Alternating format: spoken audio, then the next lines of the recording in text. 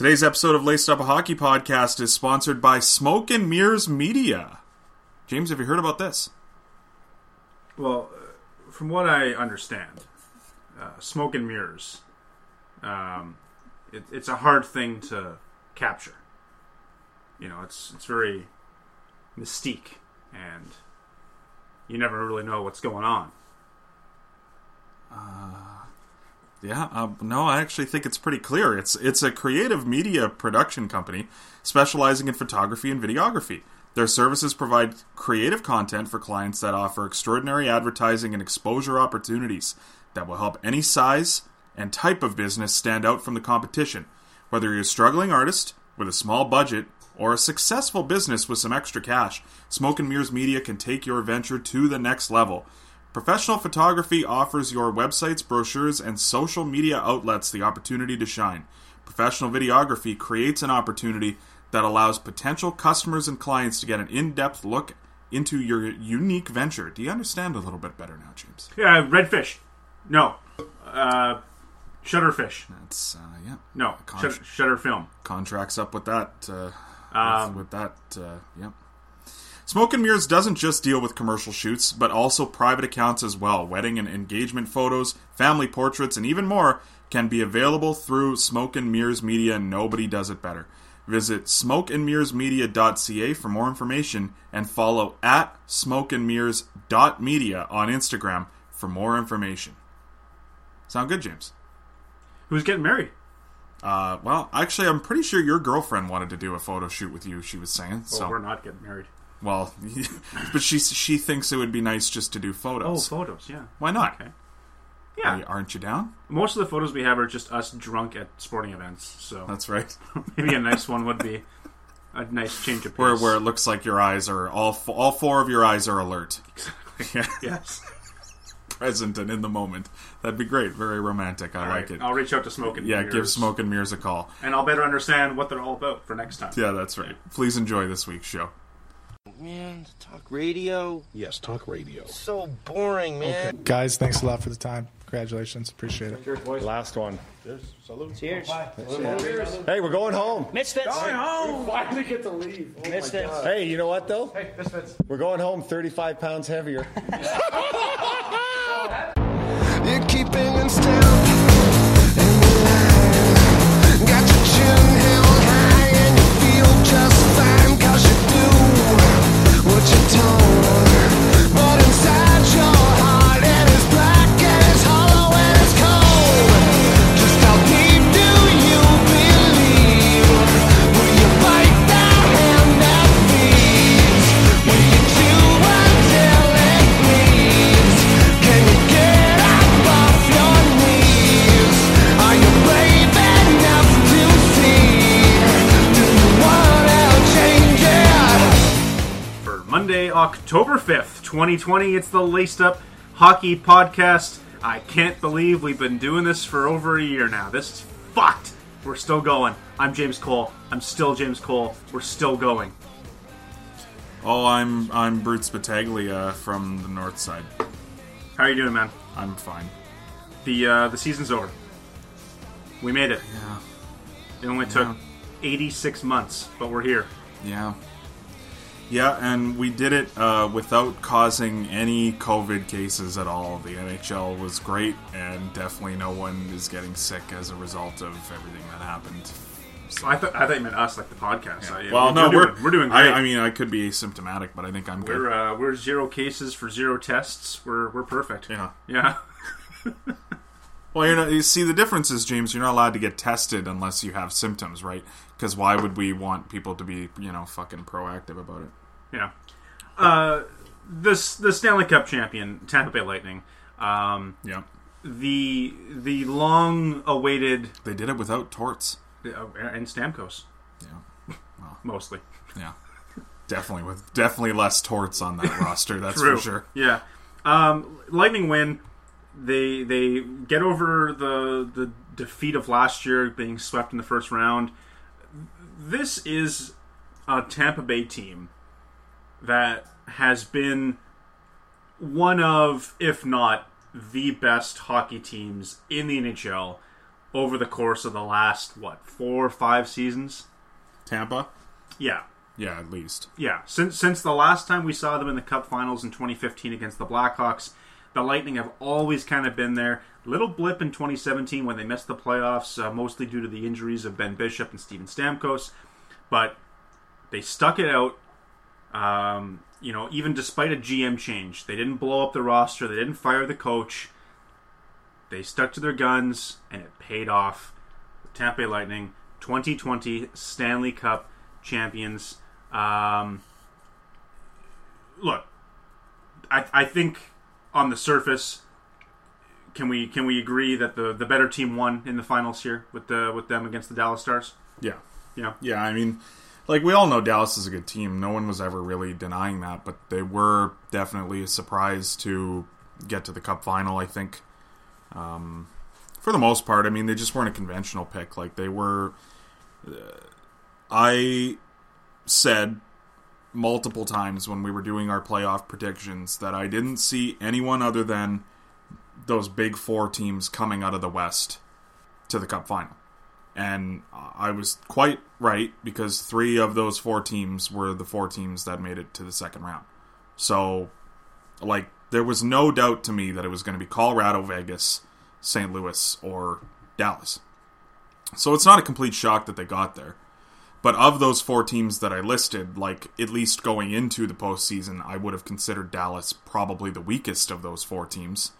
So, you know, like, I'm not necessarily surprised that they got there, but I guess I am. I mean, like, I took them to win. I thought they would win the series, but I didn't think Tampa Bay was going to be able to overcome what a lot of their players are dealing with, and, you know, maybe they weren't dealing with them at the severity that we all thought they were, or maybe it was just pure talent winning out. I don't know, but they're definitely the better team to get it done. I thought they were going to be more out of gas, and God bless them. There was very assassin-like the way that they got it done. Yeah, a long time coming as far as I'm concerned. Like we talked about, one of the NHL's top teams. They win the Cup, and this is something that I didn't really focus on. I never really considered this angle until I started thinking a little bit more about this Tampa team. Is that, you know, we saw, you know, them win the Cup this year. Last year, St. Louis takes the Cup home. A bit of an underdog story there, but a team that definitely looked very strong in the second half of 2019. The Capitals the year before that, and then you go back into the Penguins with their back-to-back Cups. And I always had this kind of mentality as a hockey fan that it didn't matter if you're one of the best teams in hockey, as long as you show up in the playoffs and you get the job done in the playoffs. And if you have a hot goal in the playoffs, you can go to the finals. Or if you have an unknown Finnish kid scoring hat tricks every series, then you can go to the finals. And the best team never really wins. But we've seen a bit of a trend now lately where the best team has kind of been winning cups. Like, you could argue that the past 5 Cup winners are a top 3 team in the league each year that they won it. So I guess my question is, you talked about Dallas being one of your picks to come out of the West. I think we're kind of, to a degree, a little bit losing the underdog story that had seemed to take over the notion of what the playoffs were for hockey, especially as a sport. Because, like I said, we see it all the time about how it doesn't matter what your regular season is. If you get lucky in the playoffs, you get lucky, you get the bounces, you get the hot goalie. But I think lately we've been seeing the best teams win. Well, what I'll say to that is, like, you're not completely wrong, but here's the big, you know, difference for me on that is that it all comes down to sample size, and the notion that a team can get into the playoffs, not be great, but move on to the second or third round of the playoffs. You know, it makes sense when you really think about how it's not easy to win a 7-game series, but, you know, if you go up 3-0 and one of those games you won on a bad call or something like that, like, all it takes is a little bit of luck to change the complexion of a series. So we've seen a lot of these teams that shouldn't be going very deep into the playoffs, moving on to the second and third round and shit like that in the last few years, although I don't really know that we had a huge example of that this year, but it's happened in years past.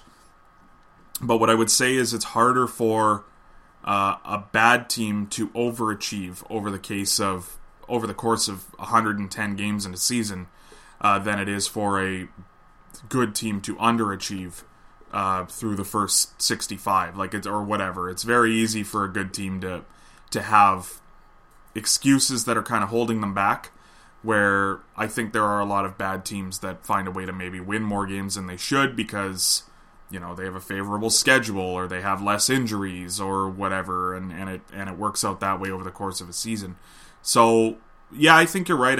I mean, I don't remember the last time we had a cup winner that I felt was bogus or something like that. I feel like basically everyone has earned their cups. I think the only one that at least since I've been watching the NHL. I think the only one that you could make an argument for, and I know that you and I were both kind of convinced about this team, but the 8th seed Kings, for example. I don't think a lot of hockey people saw an 8th seed doing what they did that year in the playoffs. Like that really cemented that idea of an underdog playoff team where you can sneak into the playoffs, you can have a hot goalie, and you can win a cup. Well, sure, but I mean, sneaking, that's my point, though, is that the Kings were a good team that underachieved for a large portion of that regular season. But, that 2012 Kings team is one of the main reasons that we can now, look at the NHL and realize why things are being done based on analytics. Was because most people didn't think that team was any good, but all the nerds were like, "Yeah, they actually might be the best team in the league." Though. Right, but it's not like they were, a 4 or 5 seed the year before in 2011. Like they realistically kind of came out of nowhere in 2012 to win that cup. They weren't a perennial they're not the Tampa Bay Lightning like this year where we've all just kind of assumed they're going to win their cup. They're going to win their cup. Just give them a little bit more time. The Kings kind of just showed up one day and were like, "Hey, yeah, we're the best team in hockey and we're going to win it." And no one really knew how to take that. And so I mean, in a way, but they made those big moves, right? We should have really seen them coming. They made 2 of the biggest trades of the last 10 years still, probably, in a matter of 6 months from each other. Sure. And you know what I mean? So, I don't really know that we should have been that shocked because they were definitely going for it. But I see what you're saying. Yeah. The Tampa Bay... They're second best possession team in the league that year, right? Sure. That's the thing. A lot of people saw them coming, but a lot of people didn't look at the game that way. Exactly. And I see what you're saying, but when you look back on it in hindsight, the right team won. You know what I mean? Definitely. Now in the moment, I would say every year the Cup winner's usually not the right team because the team that wins the President's Trophy would be the right team, just by logic. You know what I mean? Big sample size. But they're not. Exactly. So, but that's where it comes back to maybe fundamentally flawed teams find a way to fucking win 55 games and then it catches up with them in the long run or whatever. But yeah. So now, one big thing that I wanted to touch on, and I mentioned it briefly, but the Tampa Bay Lightning had opportunity after opportunity to blow this thing up. Mm-hmm. And what do you think this team, the way that they stuck it out, the way they persevered, what does that do to the rest of the league? Is that a bit of a wake-up call? Is that going to change the outlook of certain franchises in their front offices? Because, look, John Cooper is the longest tenured head coach in the league right now. Mm-hmm. In terms of the numbers, off ice, he should be the next guy to get fired because he's done the job the longest. He's been in the same spot the longest. History dictates he'll be the next to go. They didn't fire him. They stuck it out. They didn't fire their GM. GM left. He had a better opportunity somewhere else. Julien Brisebois steps in. He keeps the same culture going on, in terms of the makeup of the team. They don't move on from the captain that can't stay healthy. They find a way to replace their one starting goaltender with the young prospect starting goaltender that is coming out from the European leagues that have never been to North America and instantly comes in and makes a difference. They don't move on from depth guys like Tyler Johnson, Andre Palat. They really did everything they could to keep the core of this team together while adding here and there guys like Shattenkirk and and Patty Maroon and bringing in the right little pieces to kind of change the identity of the team instead of blowing it up, like I said. Is this something that you can see catching on, or are we going to still have to have this talk about trading Willie Nylander every fucking 2 weeks? I mean, Toronto aside, like, there's the difference here with Tampa Bay is, Julien Brisebois was hired by the Tampa Bay Lightning in 2010. Like, this isn't a guy who they brought in because Yzerman left. Like, this is literally the guy who built the Lightning alongside Steve Yzerman. Yzerman happened to leave. I don't know that Brisebois maybe isn't the better of the two general managers, though. Like, maybe he is. I'm not saying that he is or he isn't. But, like, he could have been the brains behind that operation for all we fucking know. And, he continues running the team the same way that they had been running it, and they were fortunate in that sense that they had smart guys in their front office. I don't know that it's a wake-up call for a lot of other teams, though, because there are teams that choose to make rash decisions because their ownership feels that that's how they should do it. And then there are also teams who just simply are not run by people that are as competent as Julien Brisebois or maybe Steve Yzerman. So, should it be a wake-up call? Like, it should be for probably about, at least 20 of the teams that their general manager's not good enough. I mean, like, this could have gone a number of ways, though, right? Because Dallas is almost the complete opposite of that idea of what the Tampa Bay Lightning did.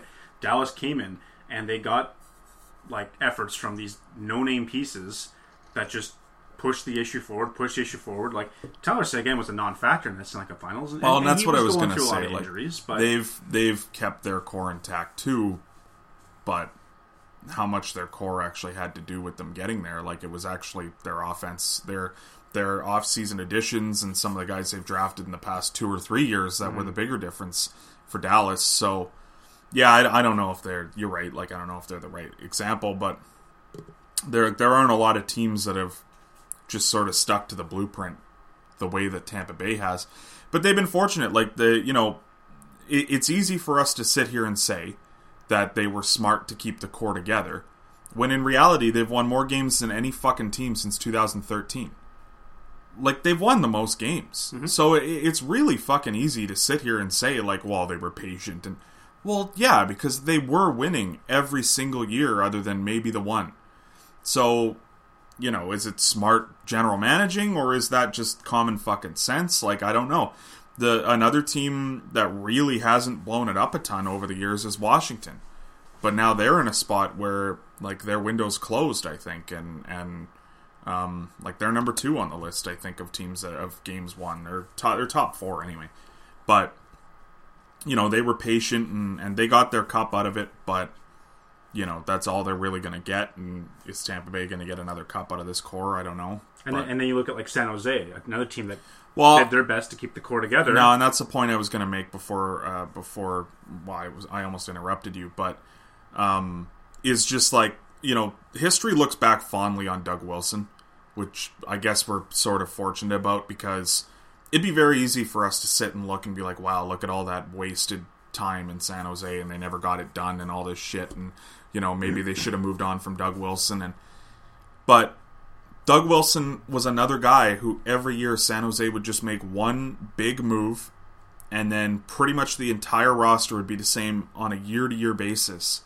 And they built through their chemistry, and they built through their system, and they drafted well. They had a lot of good luck with undrafted free agents, and that's the same thing as Tampa Bay, right? So, it starts and ends with your scouting staff, really. If your scouts aren't doing a good enough job in today's NHL, you can't win. Mm-hmm. You just can't. And Dallas having, the ability to put players in the lineup that supported the way Rick Bowness wanted to play the team, and Jim Montgomery, that's what helped get them there. And it's the same thing as Tampa Bay. They continue to find Tyler Johnsons left and right to fill out their lineup, and that's partly why they're so good. Is they can trade Tyler Johnson and they have another Tyler Johnson waiting in the sideline. So yeah, playoffs, we're done. We're over with. We look ahead to the future, but when we think back to the 2020 Stanley Cup champions, the Tampa Bay Lightning, obviously, no matter how you want to break this down, no matter how big or small you want to make it, there's going to be an asterisk next to this championship. We had to put the season on pause. We didn't finish all 82 games. We expanded the playoffs to 24 teams. We had the weird play-in, buy-in, first round that was added. We did all of this inside of empty buildings with players spending over 2 months inside hotel rooms. There is just, at the end of the day, going to be some sort of asterisk on the season.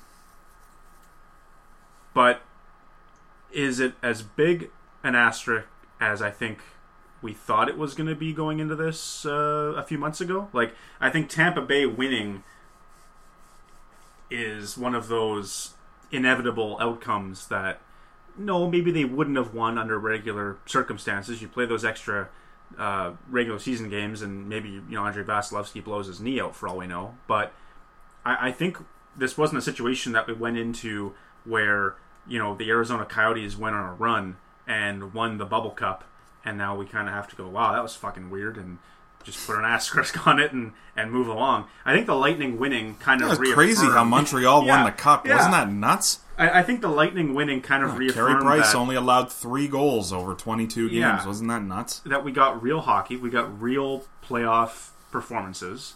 Especially when you look back and you say, like, Vegas and Colorado and Dallas, like, those teams made it far in their conference. Tampa Bay wins it.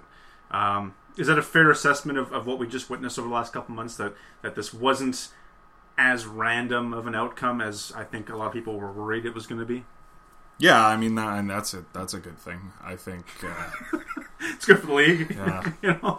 Nobody wanted that fucking Arizona, Chicago Stanley Cup final, because right? it would have just been like, yeah, sure, there were no positive tests, but at what cost, and fucking Arizona Coyotes are on the Stanley Cup, and the Leafs and Oilers both go out in the first round there. Like, there's no home field advantage for those teams and playing in their own buildings. I think everything kind of went according to plan as far as what the playoffs would have looked like anyway. So I've heard this point brought up, and I understand that it is somewhat ludicrous, but I do think there is something to it.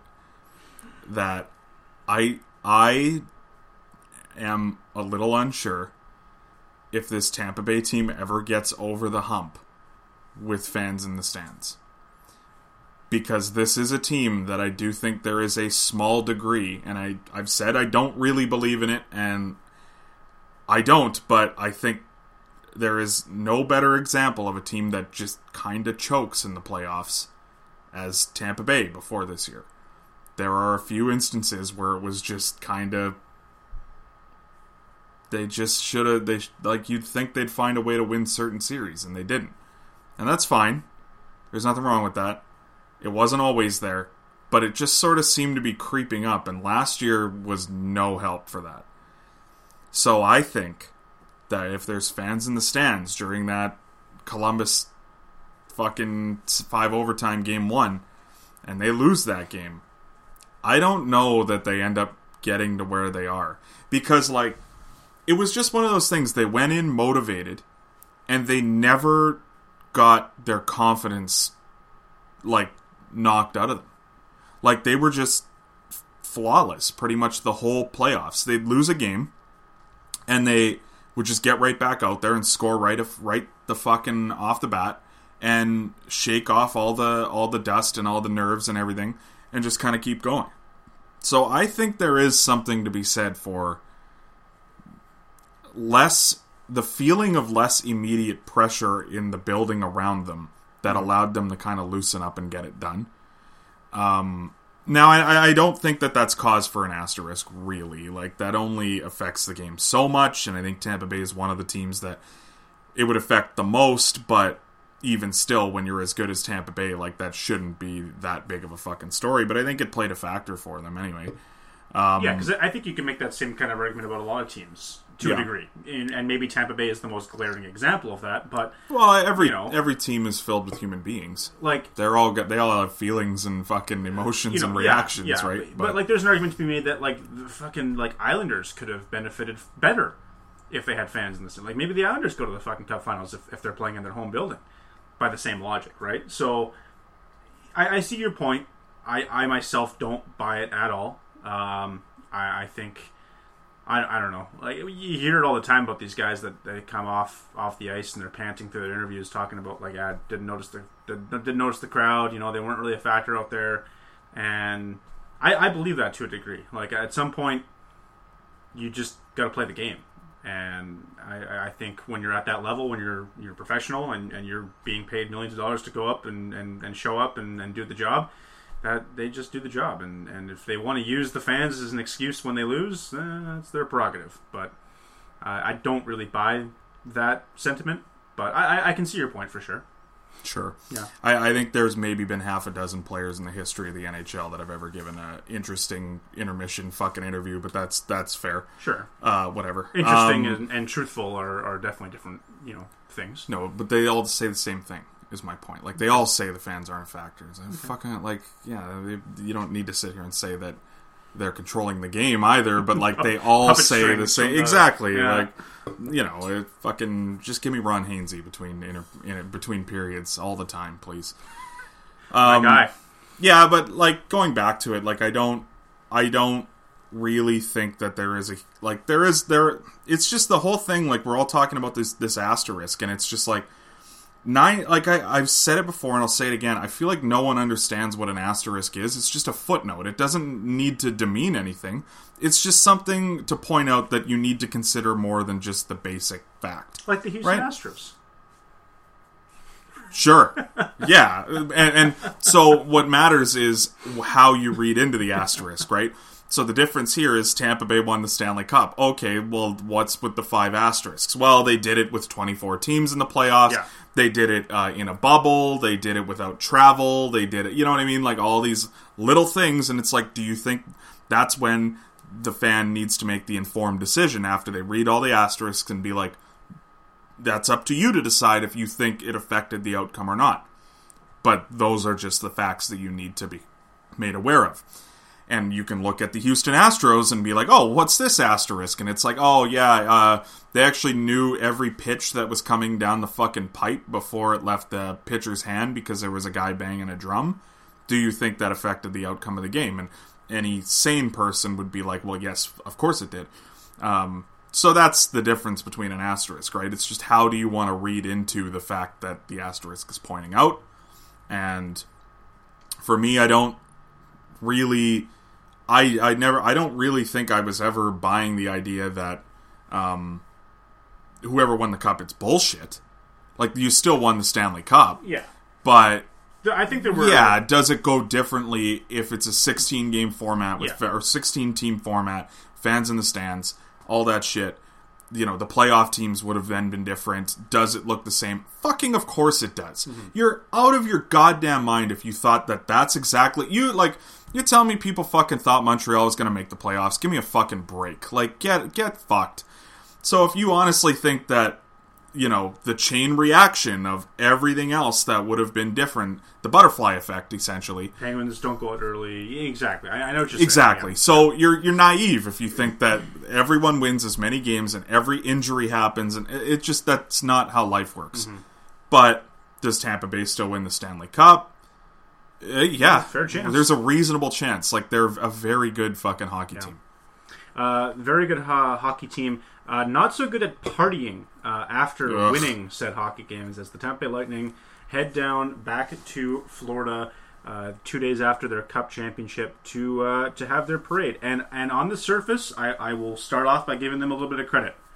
I think sober minds... Big Florida guy, eh? I think sober minds came up with a really unique, cool idea to try to make a parade happen and keep everybody safe by hopping in boats and getting in the water. Okay, this wasn't a bus or a convertible. M&R would have been having a field day. Am I right, folks? Taking you down the main street of Tampa, Florida, where these guys are shaking hands along the way. they thought, you know what, let's put a little bit of distance between everybody. Let's put ourselves on boats. Let's get out there. We can still do our thing. We can still get in the line and hoist the cup and have a day. And I thought that was a really cool idea. And then the booze started flowing. Yeah. And we got a little loose with the conditions. And all of a sudden we're doing shots with strangers out of Lord Stanley's mug. And yeah, sorry, Phil Pritchard. I guess you have COVID now. That's cool. You guys got Phil sick. Thanks. Way to go. Yeah. Yeah, I mean, like, it's that whole idea of, like, George Costanza sitting in the meeting at Yankee Stadium telling them that it would be a good idea to have a John Voight day at the stadium so that way he can meet John Voight. And then, like, the idea that everyone else in the conference room was just going to be like, oh, yeah, no, that's a perfectly fine idea, and no one was ever going to, like, notice the flaws in it. It's the same thing with the parade. This was always going to be the outcome. It's just, you know, am I going to sit here and say that they shouldn't have had any sort of parade? Well, actually, yeah, I am going to say that, but is that realistic? Maybe not, you know. So, I wasn't even remotely shocked that that's the way it went down. I actually thought it was going to be more of a mess than it was. So, am I saying congratulations to Tampa Bay for holding a safe parade? Yes.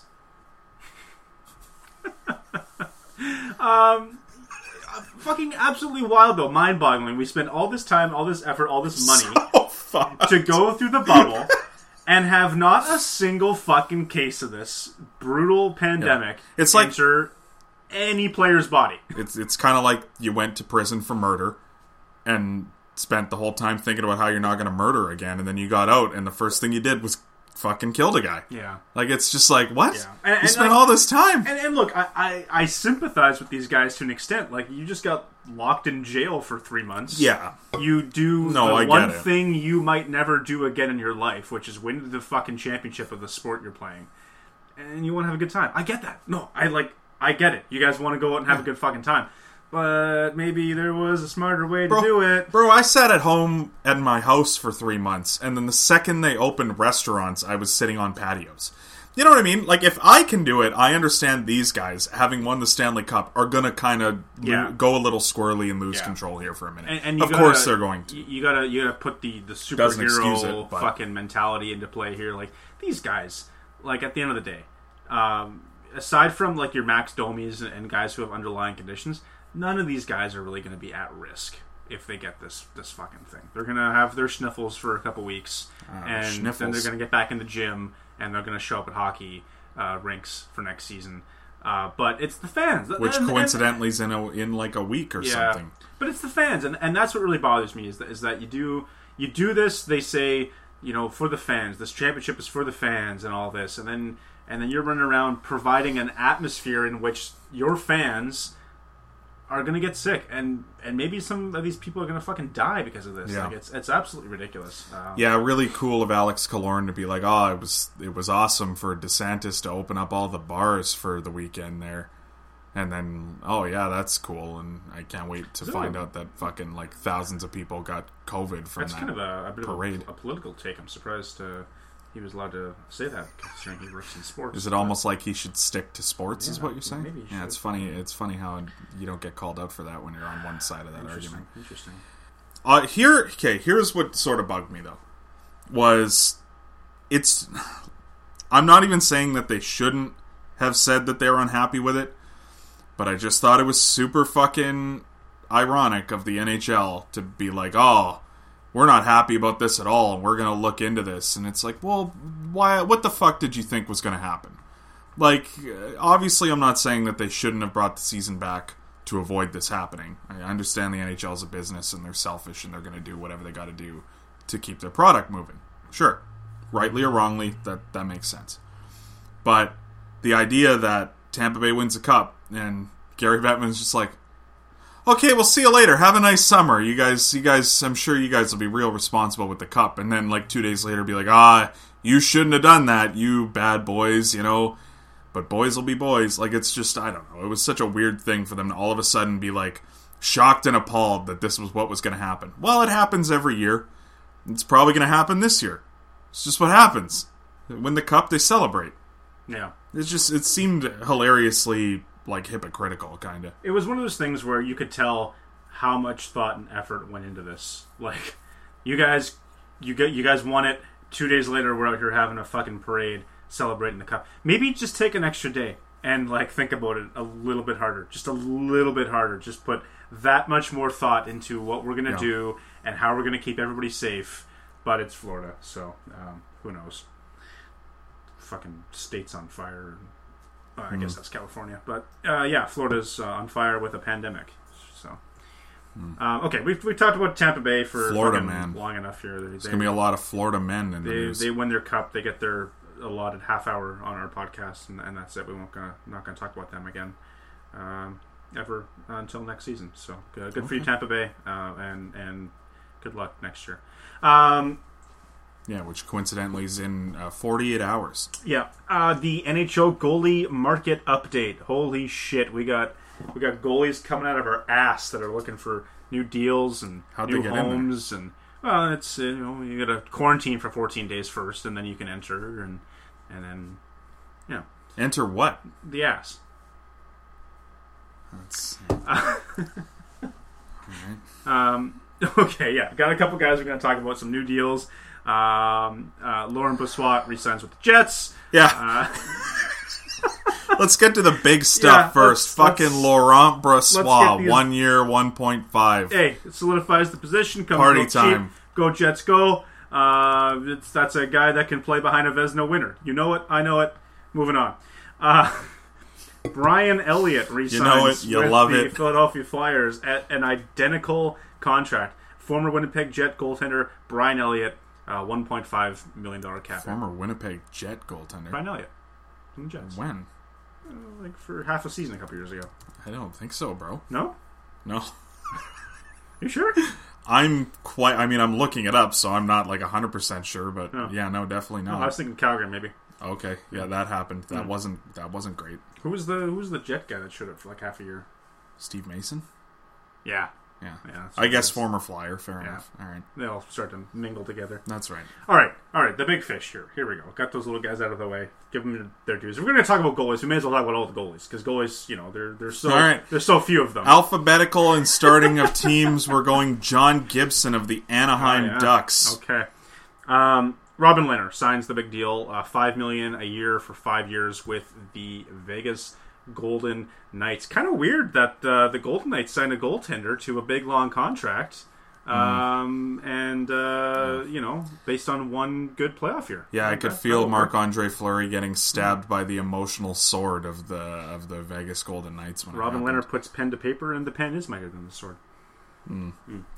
Yeah, I freaking love the deal for both sides. To be quite honest with you, I love that Robin Lehner is able to get a substantial amount of money for his talents. He arguably, I guess, could have taken a shorter term deal for more money and made more money in the long run, but it kind of would have been a big if, because for Robin Lehner at 32 to seek out another contract, I don't know if that would have been ideal, especially when he's a big guy. I don't know. He's going to stay healthy, so I think the security for him is huge.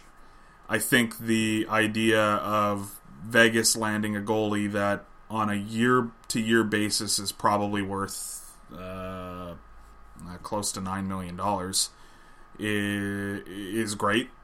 The only problem is now they have $12 million committed to goaltending and likely are only going to play the one goalie a lot more than the other one.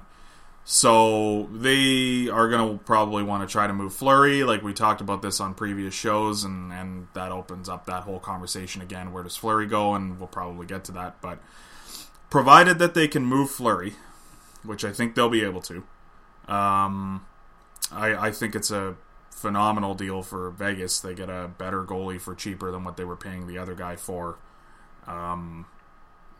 Vegas just haven't made a lot of bad moves, man, in the history of this franchise. Like, they just kind of keep on nailing it. Like, they give out big money, and sometimes it's worth it, sometimes it's not. Like, they're paying Paul Stastny $6.5, and that's a lot, but like, he's still good. Like, he's still helpful. He's just not worth that money. Yeah, I don't know. I love every move they continue to make. I'm happy for Robin Lehner.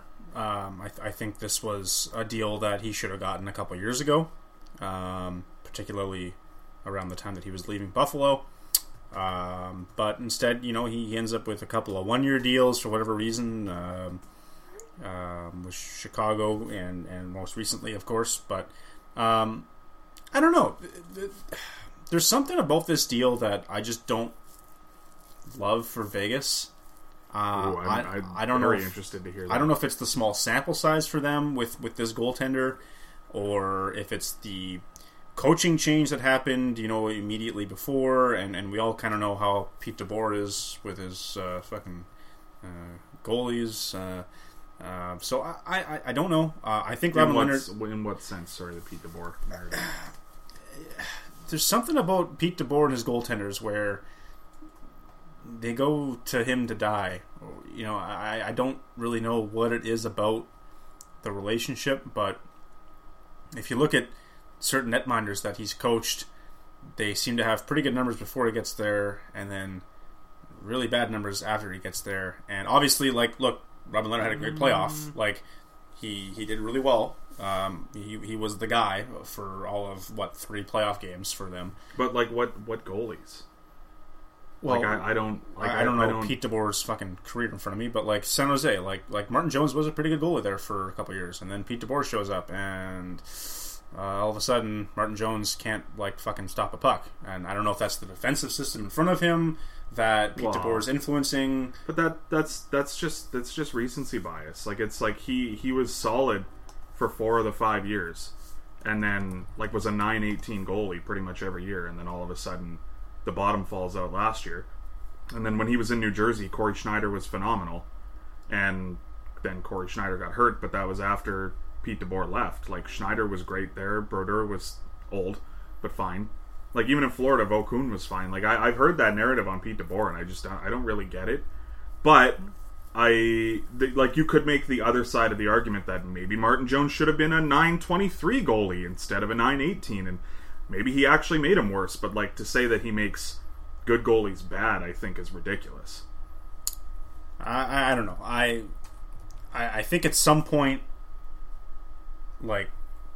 there's enough evidence here to suggest that maybe it's. I'm not saying it's him making the goalie bad. I'm just saying it's perhaps the way he coaches the game. Maybe his defensive system just isn't in line with the way that his goaltenders have been brought up, or that's not really the way that they play the game. You know what I mean?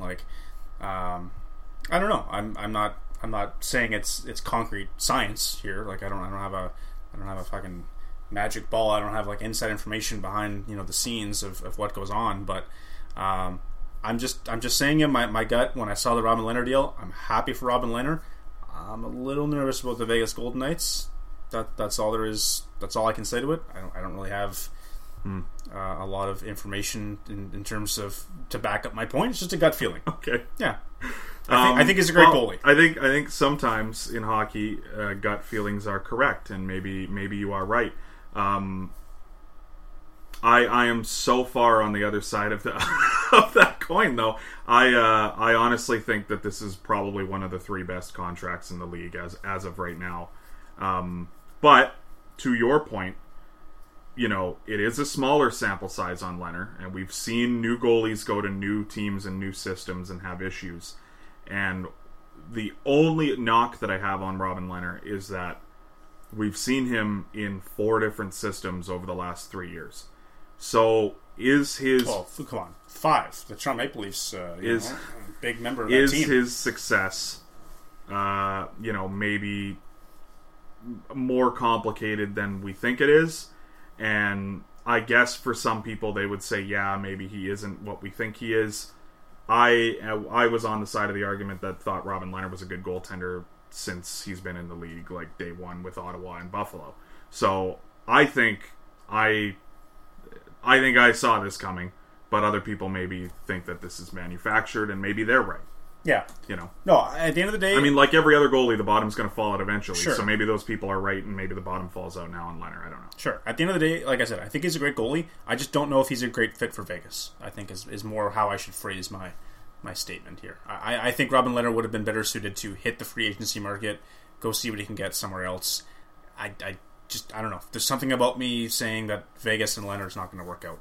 Okay. So, what was the other deal? Oh yeah, the Pittsburgh Penguins decided they were going to keep Tristan Jarry over Matt Murray, as they give Jarry a 3-year deal worth $3.5 million, roughly about what Murray was making, I believe. I think Murray was at $375 perhaps. So if anything, they're saving a little bit of money compared to what they had last year.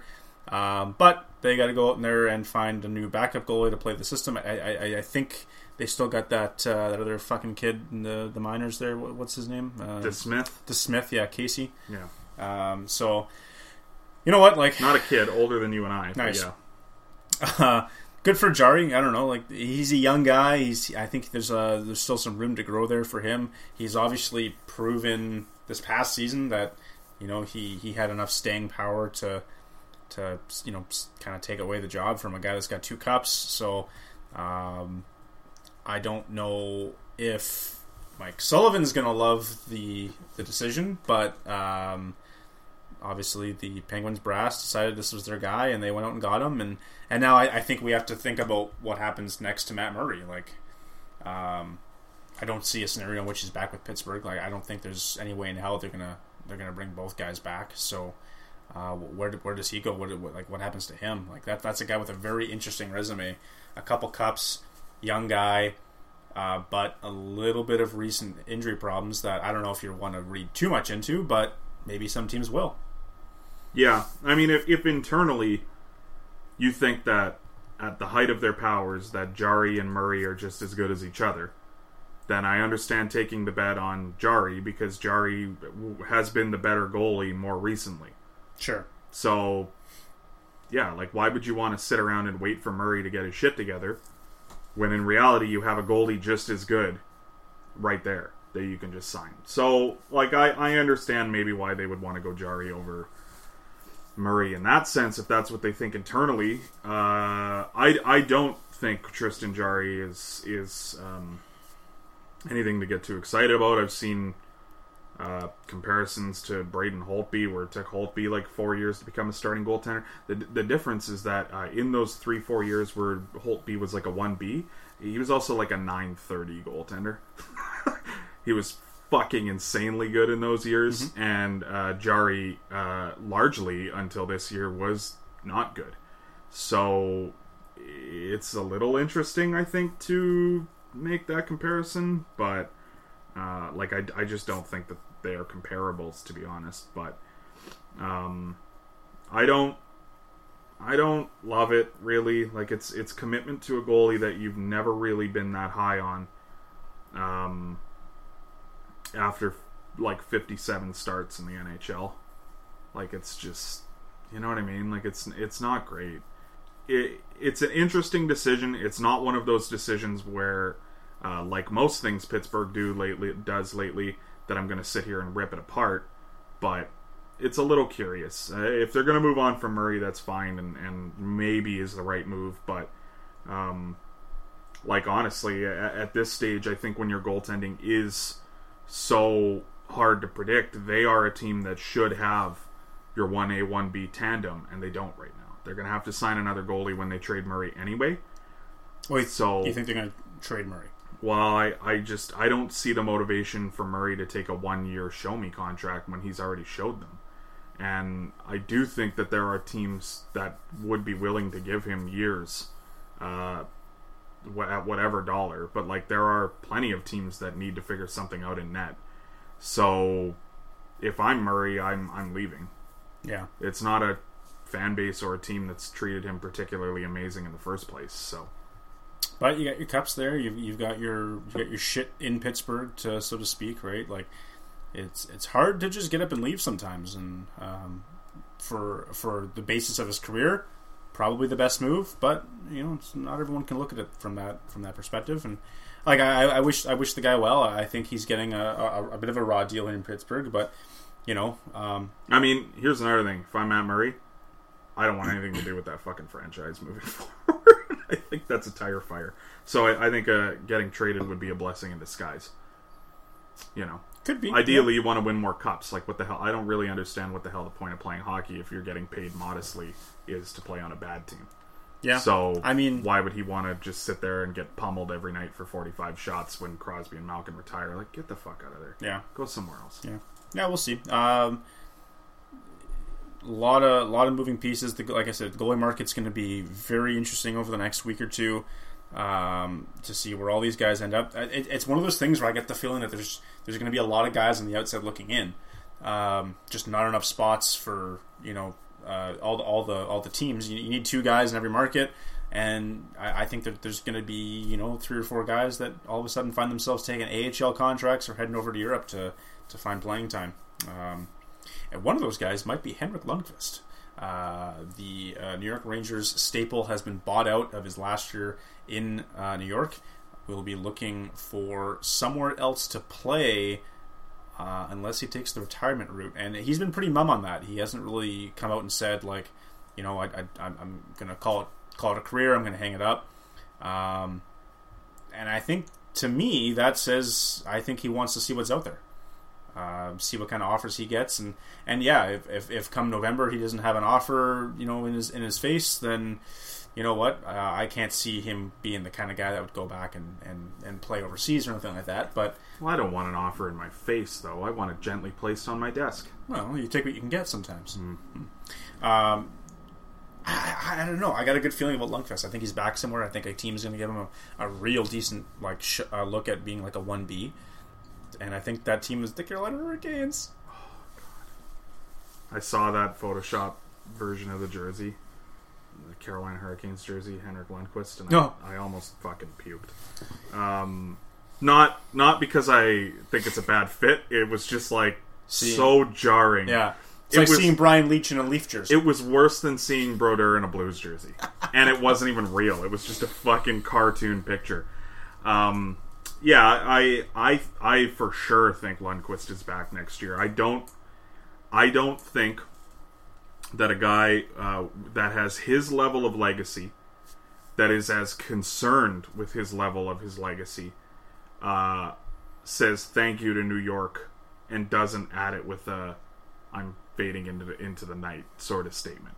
Like, he made that statement basically to say I'm moving on, not, you know what I mean, I'm moving into the night or anything like that. I think he's back for sure. I would sign him for sure as a 1B, provided that your 1A is good. Yeah, I don't think he can be a starter at this point. You know what I would love to see? 65 games of Henrik Lundqvist next year. I would love to see 74 games of prime Lundqvist next year, but I've accepted that probably won't be the thing. Seems like it's unlikely. Yeah. Unlikely, to put it politely. I would love they move on from Flower and they bring in Lundqvist behind Leonard in Vegas. I think would just because like you need a 1A that is good enough to play, I think, 66% of the games, not 52. You know what I mean? Like, if not that I would want him to go to Montreal, but like if they hadn't acquired Jake Allen, like I think behind Price is good because you want the guy. I don't think he's good enough to play 48 games anymore. I think he's good enough to play 30. Okay, so if you put him on a team where the starting goalie's going to do most of the work, like Tampa Bay, like the Jets, like Vegas, I think that's a good fit for him. So I think he comes back, and as long as he's in the right situation, I hope it goes well. I don't really care what the team is, but the thing is with the fit in Carolina is, like Leonard or Lundqvist can't be the best goalie that they acquire this offseason, right? Because if he's their 1A, I don't think he's much better than what they've got going on right now. He's better, but not by a ton, I don't think. Yeah. I don't know. I can't see Lundqvist taking a league minimum deal in Vegas after they sign Alex Pietrangelo.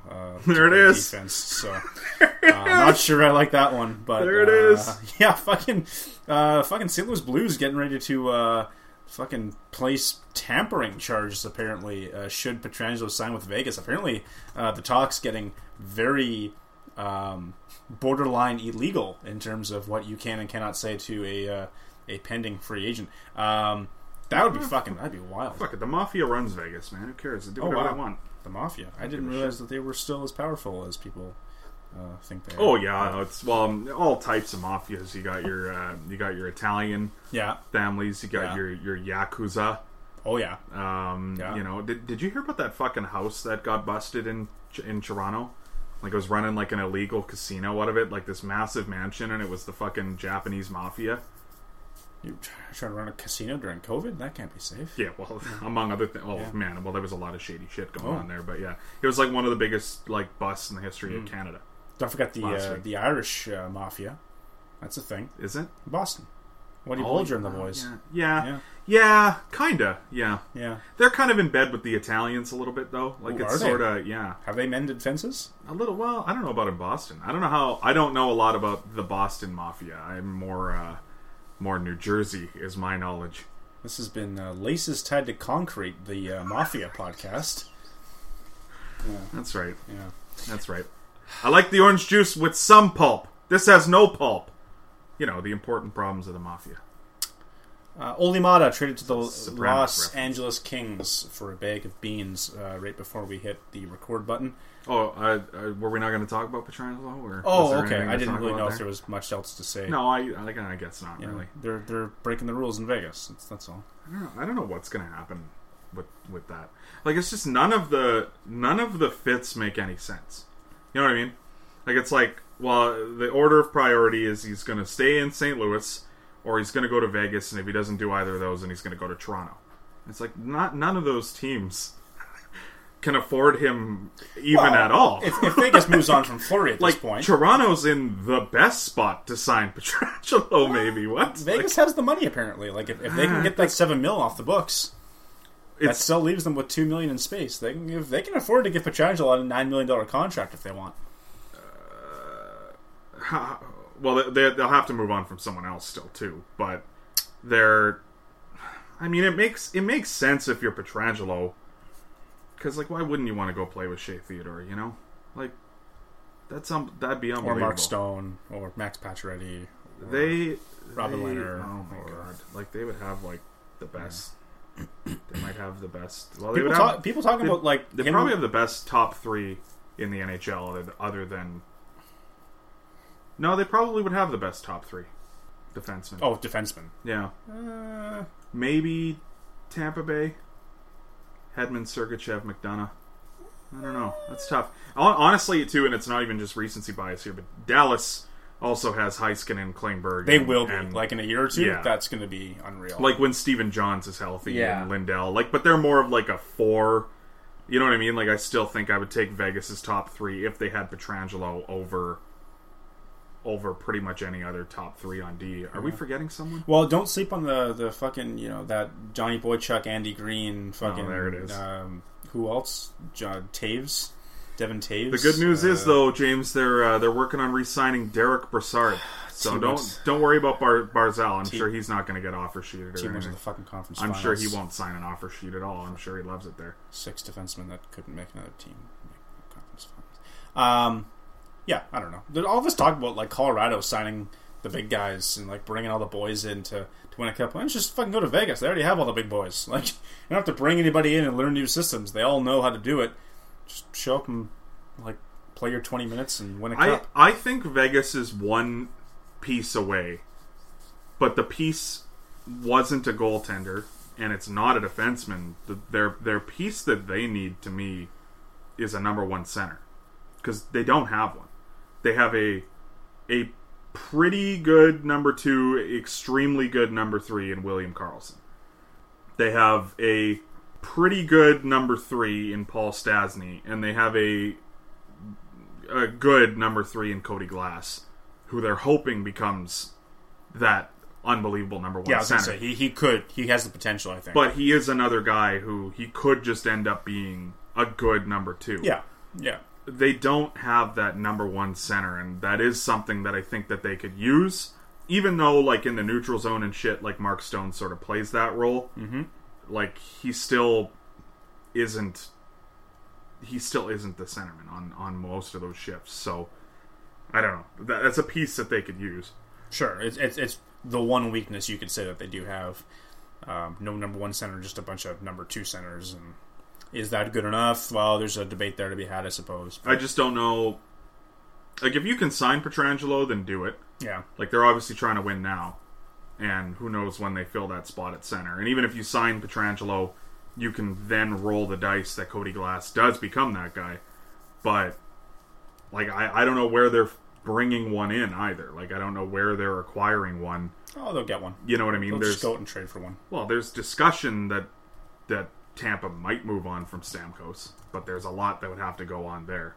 And I don't know that they would necessarily trade him to a team like Vegas that's, like, ready to fucking play them in the Cup final next year or something. You know what I mean? So, I don't know. It's a lot to add, but, like, I don't know that Pietrangelo is the right move there, but maybe he is. Yeah. Just real quick, something I just kind of thought of as we're talking about this Pietrangelo thing, with him going to maybe Vegas, to St. Louis, maybe Toronto.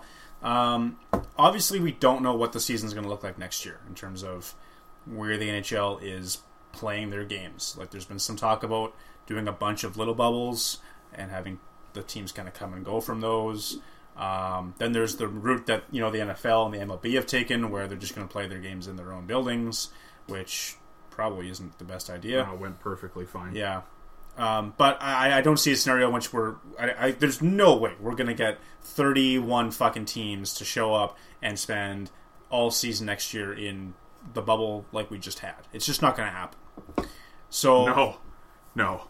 So I'm just There'd be I'm so just many curious. more opt-outs. Holy fuck. Like, if we find ourselves in a scenario where the teams are playing their games in their own buildings, we've obviously got a big border issue to get by. We saw it with the Blue Jays and not being able to play in Toronto this year for the MLB. The Canadian government could come along and say the exact same thing about the NHL. What do you think happens in those types of markets? Like, can the Canadian teams afford to bring in free agents under the guise that, like, you might not be able to bring any of your shit to Calgary to come play for the Flames next year. You're going to have to go live wherever you are now, play for us, and we'll just kind of have to figure it out as we go, instead of taking a deal in, like, a Vegas where you can just say, hey, I know where I'm going to be living the next, like, 8 to 9 months. I know where my, team is playing the next 8 to 9 months. There's a lot more stability, so to speak, with signing with an American team in this upcoming off-season as we come to know it. Is that that could be a problem, I think. Yeah, it's possible. I mean, there's obviously a few NHL teams that have issues landing free agents as it is. And, there's a reason why, Winnipeg is so loyal to their players, is because they want free agents to know that if for some reason you choose to sign in Winnipeg, we're going to treat you like gold. Mm-hmm. So they have to treat their players well. Edmonton does it to some degree too, because they know they're not going to be able to sign these guys. So yeah, for Edmonton, for Winnipeg, for I think all the teams are at risk here, because Ottawa for sure. Like I don't. It doesn't help. I think. I mean, it's a realistic problem. It's not a something that you can brush off and say that it's not a huge issue. But if you're a free agent, you're trying to decide on a 5-year deal. I would take the short-term risk and decide that I want to play 5 years in Toronto or Vancouver, or those would be the only Canadian teams I'd want to play for 5 years, maybe. So, yeah, you have to think of the big picture in a sense, and hope in the short term everything gets worked out. I mean, but it all depends on the guy, right? Like, I think that, because that's why the joke is so ongoing of the you don't want to move your shit sort of thing. I don't care. What the fuck do I care about moving or whatever? Like, you know what I mean? I don't give a shit. So if it's going to be a tricky 8 or 9 months, like, I don't have a family, I don't care. But a lot of these guys do. They got a lot of shit. I don't know. It might be a problem, it might not. But it's going to affect a decision for, you know, a guy like Pat Maroon more than it's going to affect, like, Taylor Hall. Yeah. You know what I mean? Like, Taylor Hall just wants to play for a good team and win a Stanley Cup, and I don't really think he gives a fuck how he does that at this point. Yeah. Whereas Pat Maroon, yeah, he wants to play for a good team, win a Stanley Cup, but he's got a family that he didn't see for the last 3 months. I don't know that he'd be in a rush to go and play for the Canucks next year. For the Canucks, who are going to have to live in a hotel room when they play all their games in fucking Portland, Oregon. You know what I mean? Like that's what I'm thinking about, is these guys that are going to be displaced to a degree from their home cities. You know, like I don't know. Could be something to keep an eye on as we get closer to free agency for sure. Okay, a couple quick things we got to get to here before we get to our top 10. Oliver Ekman-Larsson on the move? ? Vancouver and Boston, the only two teams that he put on his list to be traded to when the Arizona Coyotes came knocking. Two teams. Like I don't know. Like I'm all for players having a little bit more control over where they go, and obviously if you don't want to get into that situation, don't give the guy a fucking no movement clause. But like I don't know, if he wants out, which maybe he doesn't, you gotta give more than two fucking teams. Like what do you expect your GM to do, really? I think you're kind of handcuffing him in that regard. You're talking about one team that definitely I don't think can afford to bring him in Boston, and then Vancouver. They seem interested. They want to make it work, but again, I think this comes down to monies and dollars and cents and loonies and toonies and stuff like that. So I don't know. I can't see this coming together without him expanding his list. Oh well, yeah. I mean, obviously. He's just a very big fan of the 2011 Stanley Cup Finals, so that's why he made that decision. Or Cam Neely. Yeah, who doesn't love Seabass? I think I don't really think either team is very easy to make it work. Like they have a lot of cap space, but they have a lot of shit they got to iron out too. Yeah. Right? Like Boston can afford to bring him in as is, but then that gives them fill a lot of holes. Yeah, it gives them $6 million to sign Matt Grzelcyk and Jake DeBrusk, and that all but guarantees you're letting Zdeno Chara and Torrey Krug walk, which I don't think is a... You know, I don't think they want to let Chara walk. I think they want to keep him around another year, rightly or wrongly, whatever. But Vancouver's got Vancouver's another team no that has movement, no trade clauses. Yeah, and the money committed to guys that they shouldn't have committed money to, who would have ever possibly foreseen the idea that fucking maybe you shouldn't have given $3 million a year to Jay Beagle and Antoine Roussel. And, you know, like they want to try to re-sign Toffoli, Virtanen. Like, it's you know, and that's not even mentioning Jacob Markstrom. So, exactly. Yeah, I don't realistically see either team being where he ends up, but if they're able to trade some money to Arizona to make the deal work, like maybe, but I don't know why Arizona would want to do that either. I think what I will say is I think it's a smart idea for Arizona to trade Oliver Ekman-Larsson. I don't think his value is ever going to be as high as it is right now. Again, it's just continuing to decrease, and I think the smartest thing for them would be to move on while he's still, I guess, relatively effective. I don't necessarily know if I'm a team that I would want to go out and trade for Oliver Ekman-Larsson at this point, but he's not, like, you could do worse. It's just he's not worth the money that he's getting paid either. Mm-hmm, for sure. What else? Bobby Orr scores again. The Halifax Moosehead defenseman Bobby Orr on the board as the QMJHL has resumed play. That's going to be really annoying, having a number 4 defenseman, the same fucking name, as we all try to predict. Is he going to be as good as the other Bobby Orr? Well, probably fucking not, but it is what it is. And that was just my shameless segue of getting us to the draft. The draft happens tomorrow. I don't know anything about the draft. I don't know any of the players. I know Lafreniere's good. I know Stützle's good. I know Byfield's good, and Byfield might be better than Stützle, but no one really knows. That's all I know. That's everything I know about the draft tomorrow. So yeah. There's some Russian goalie, I think. So the problem with this year is because the draft is later, it's given more online scouts more time to rewatch the same video. Nice. and to therefore overreact to some of their previous opinions, and now we're seeing just insane shit like Stützle's better than Lafreniere and all this shit, and it's like, holy fuck, like, you maybe don't need to overthink this too much, but yeah, so now everyone's panicking that maybe Byfield shouldn't go number 2, or that he should go number 1, or he should go number 4, or whatever the fuck. I don't know. I'm just excited for the draft to be done with, because I'm so fucking sick of hearing.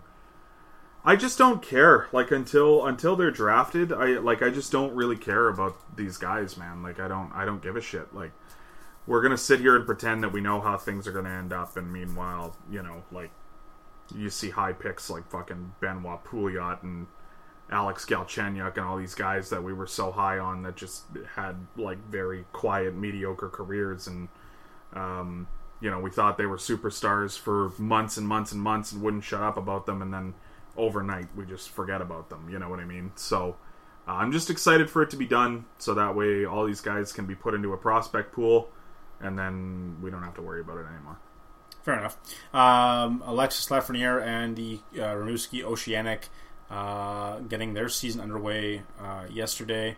Kind of weird. This is the first time we've had like a bunch of draft eligible guys that should have been drafted in June make it to the next season. So, you know, he's getting a little bit more ice time with his junior team. I think that's kind of neat, you know, for a guy like that. He spends all year last year thinking, this is it. I'm never going to play at this level of hockey again. I'm never going to see these guys again.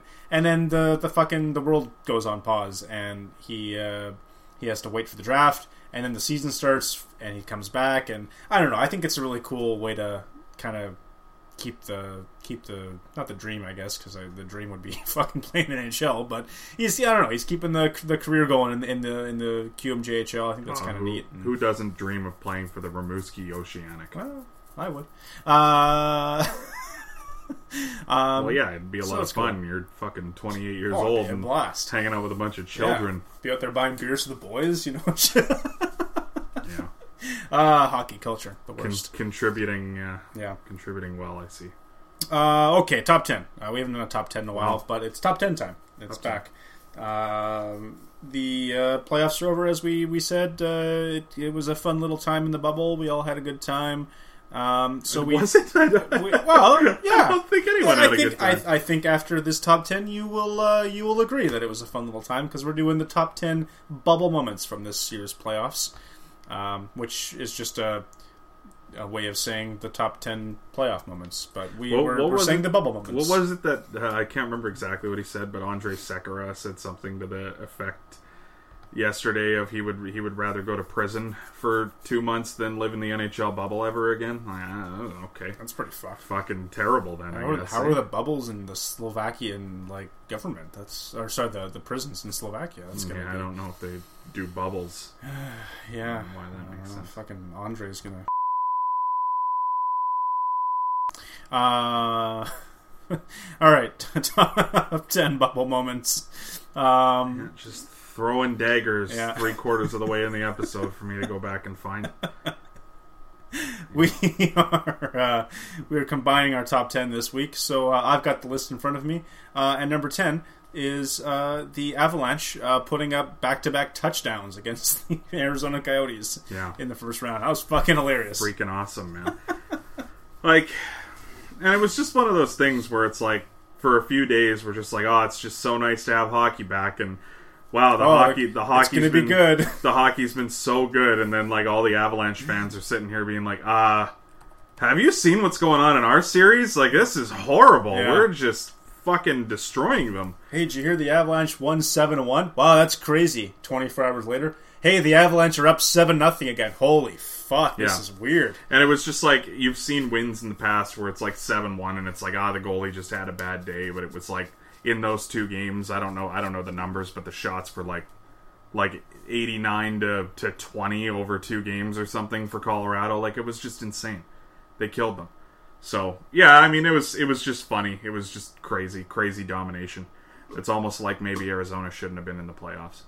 Probably not.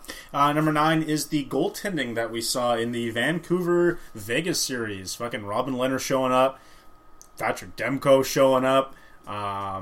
there was like 3 goals scored in those 7 games. It was awesome. It was great. I loved it. I enjoyed every moment of it. Vegas gets Vancouver on the ropes. Here comes this kid Demko, shuts the door for like 3 straight games. It was awesome. I had a great time.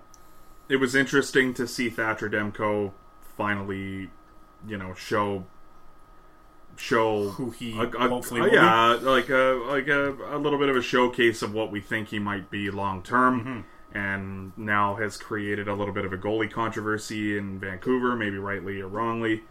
It was nice to see, because Vegas brought in Leonard. They decided to start Leonard. It was nice to see Leonard actually display his level of talent, so now we can, basically, at least I can say with assurance that he's definitely one of the best goalies in the league. And it was an interesting series. I guess Leonard was more interesting maybe over the course of the playoff run, more so in that than in that series. But number 8, anyone knows this guy, Joel Kiviranta? Is that his first name? Joel. Joel Kiviranta. Yoel. The Game 7 hat-trick that he scored against the Colorado Avalanche to send them home. That was neat. You don't see a lot of Game 7 hat-tricks. Not even Mr. Game 7 has a Game 7 hat-trick. That's pretty cool. So does that make Joel Kiviranta the new Mr. Game 7? We'll have to see. Yeah, I think one Game 7 is not enough sample size to declare him Mr. Game 7. Oh. It's like Mr. Worldwide. Like Pitbull did have to do a few tours before he could really be Mr. Worldwide. So yeah. I wonder how Mr. Worldwide's doing. Fuck, he's having a great time. Well, what are you talking about? Living in Miami? I don't know. Yeah, but he owns Miami. You know what I mean? Like, he's got some safe houses, I'm sure. Really? Well, he should try to get some people back into their homes, maybe. And if he's got so much pull there, well, he's going to do a free concert, and everyone's going to come out and see that. So I'm sure it'll be fun. Raise some money. Oh, actually, he played the Tampa Bay Lightning Stanley Cup parade. He was on freaking Alex Killorn's boat. Yeah, the cup is in Miami. Number 7, Connor McDavid. Uno, dos, tres. Number 7, Connor McDavid does Connor McDavid things to the Chicago Blackhawks, but it wasn't really enough. He was unfucking real. We need more of him in the playoffs. So whoever's in charge of getting Connor McDavid into the playoffs, Ken Holland, do better to make sure that Connor McDavid's in the playoffs. The good news is, I don't know how much longer that's going to be the guy in charge of that problem. I'll fucking figure it out. Number 6, Gurianov and the OT winner to send the Dallas Stars to the Stanley Cup Finals against the Vegas Golden Knights. Just a really cool goal. Just a really awesome... Yeah. Like we talked about it when it happened. It was just one of those things. Like that game looked like it was about to end as soon as the power play started. And it was just a goal you knew like for like a minute and a half that the goal was coming. It was just a matter of time. And the anticipation leading up to it was cool. Obviously the shot was a absolute bullet. So... yeah, it was cool and a huge moment in the history of the Dallas Stars to go down as one of the coolest goals in the history of their franchise. It could be the greatest overtime goal in the history of the Dallas Stars. It's certainly in the top 10. Nothing prominent happened to that franchise in an overtime in the playoffs, right? No, there's at least 4 goals coming to mind bigger than that. Good Lord. Yeah. Yeah, that's a team that really has a highlight reel when it comes to overtime, I guess. We could do a top 10 next week of Dallas Stars overtime even goals. like Brendan Morrow 2008, it was like 2:30 in the morning. Like that was huge. Exactly. You know? Number 5, the Maple Leafs erase a 3-0 deficit in 3 minutes to save their soon to end season. Soon to be slain year. Yeah. I'll put this delicately. Yeah. Yeah, I don't know. Like hindsight obviously comes into play here, but for one game and one game only, for 3 minutes, I should say, not even a whole fucking game. They looked terrible that game. For 3 minutes, they fucking wow. That was like surgical. It was surgical in its execution. It was just like, it's not even as a Leaf fan. It was just like the thing as a hockey fan for me was like, I still haven't heard proof of this. I don't think that's ever happened before. It hasn't. Like there's just no way in a playoff game a team has scored 3 goals with the fucking goalie pulled. There's just no way that's ever happened. in any game. There's It's never no happened. way it's ever happened. It hasn't. Well, okay, even if there was a game in like the 80s, it'd be like, all right, fucking whatever. Maybe, you know, the Oilers got crazy on a Saturday night in the regular season one year. Like, okay, whatever. There's no way it's ever happened in a fucking playoff game. There's no way. I'm telling you, it's never happened. Regular season or There's playoffs. just it's no never way. happened. Yeah. There's no way. It'll never happen again. It's crazy. That's the happiest I've ever been as a Leaf fan. Number 4. Yeah. Well, probably. I don't know. Yeah, eh? Well, That's pretty cool. Huh? it was pure happiness for like an entire 24 hours, and that was It's probably top 10 for me. I didn't really get that because it was just like so much could still go wrong. See, the other thing too, though, is like I took for granted all of my younger Leaf memories. Like I never like when I was like first getting into hockey, it was like, oh, these guys go to the conference finals every year, cool. And then they just stopped doing that for 20 years, and then here we are. Yeah. So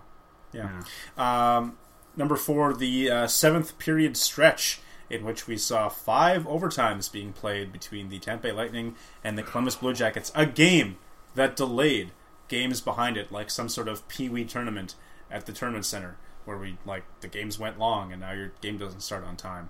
A game in which Jonas Korpisalo makes 85 saves against an onslaught of what would be the Stanley Cup champion offense. Fucking wild. I'm still tired from that game. That game's still going on. Yeah. So, Hey, in another universe, that game's still playing. the puck is just sitting there and all the players are lying on the ice trying to sleep. Yeah. Number 3, Steven Stamkos scores in his return after missing 211 days of not playing hockey. One shift. That'd be a long shift. 3 shifts, 1 goal. That's great. That was fantastic. It was the coolest fucking thing that I can remember in terms of one player doing one thing in the last few years. It is. It'll go down as one of my favorite goals I've ever seen. That was definitely Paul Kariya, but we can't talk about Paul Kariya anymore. We can be happy about the Stamkos one for now. Still though, Yeah. that was insane. And again, just the amount of time that he played in the series, like just to think that he was able to do that, and again, I still think that hockey's hockey, and the game's going to end up however it ends up, and the team that deserves to win is going to win. I sort of think that was kind of the moment, though, that just there was no way Tampa Bay was losing the cup this year. Like, as soon as that goal happened, I just felt like it was an inevitability that they were going to find a way to get it done. And for him to come back and do that was huge, and it was awesome. That was great. I could watch that goal over and over again. Pretty neat. Yeah. Pretty neat. Number 2, and just like Alex Killorn, we are not going to keep the politics out of it.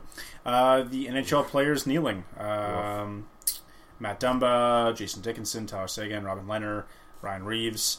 It was very refreshing to see some players put their money where their mouth is and go out there and make a gesture and take a stand, or not take a stand, quite literally, about a topic that enveloped most of the nation, most of the news, and I'm happy to see that while it was maybe a little later than some of the other pro sports leagues that are out there, they did it. They got around to it, and it's not the best they could have done, but I'm glad something was done.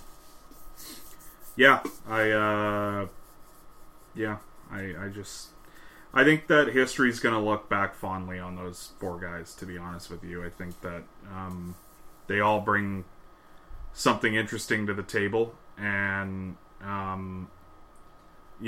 it's just again, going back to Robin Lehner, it's just like the whole thing in the past where everyone considered him to be a Trump fan because, he did have a Trump fucking logo on his mask for a while, and the mental overhaul that he's gone under in the last few years, and his ability to just say, it was something I used to think. I don't agree with that anymore. I think that I want everybody to have a good life and all this shit.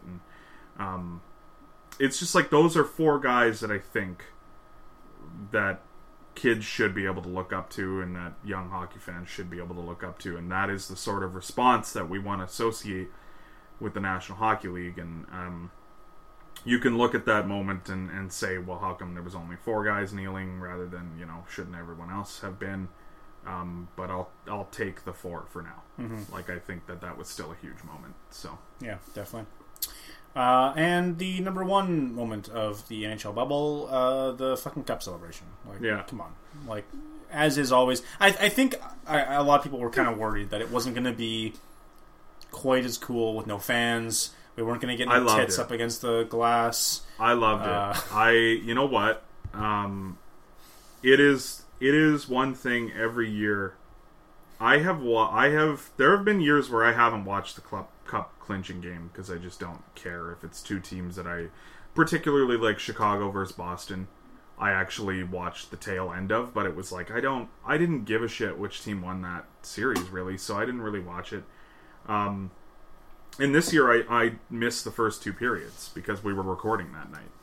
So I came home and I watched it. But every year I love, as soon as the game's over, watching the cup celebration, because I love seeing these guys who are experiencing, for a lot of them, the happiest moment of their life, and at least to that point. And something that they've been working for and dreaming of since they were a kid, like, finally coming true, because for a lot of us, like, we have goals and we have these dreams and everything like that. And a lot of us have goals and dreams that very likely, if we put our minds to it, we're going to achieve.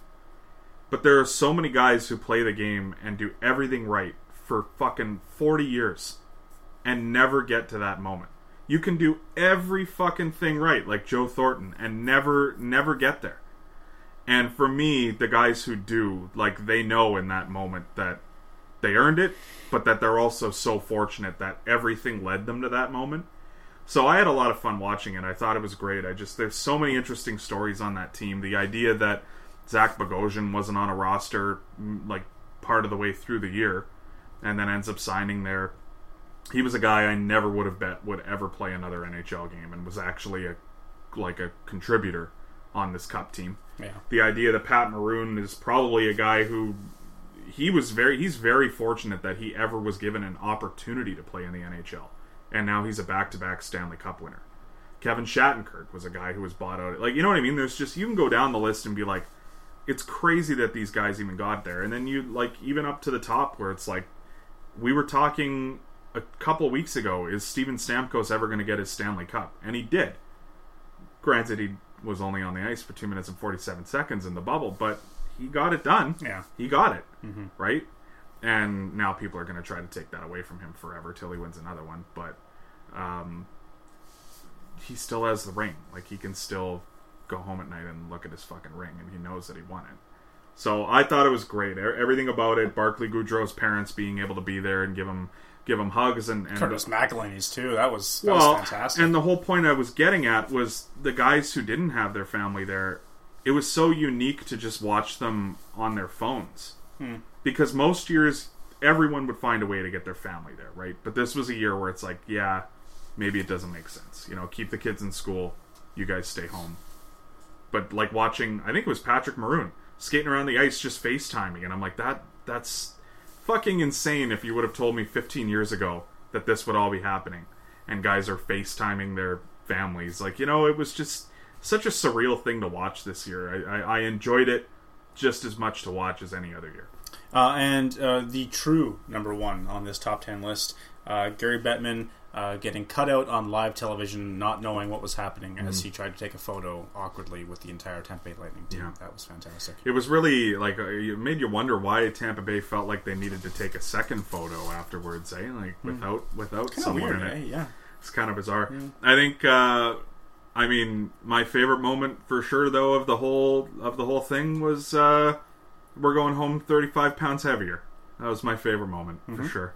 That was the greatest thing ever. And I love John Cooper so much. And a shout out to Thunder Bay's own Tony Hergus, who brings home his second Stanley Cup as a member of the Tampa Bay Lightning coaching staff. So. Is he on the staff? I thought he was a scout.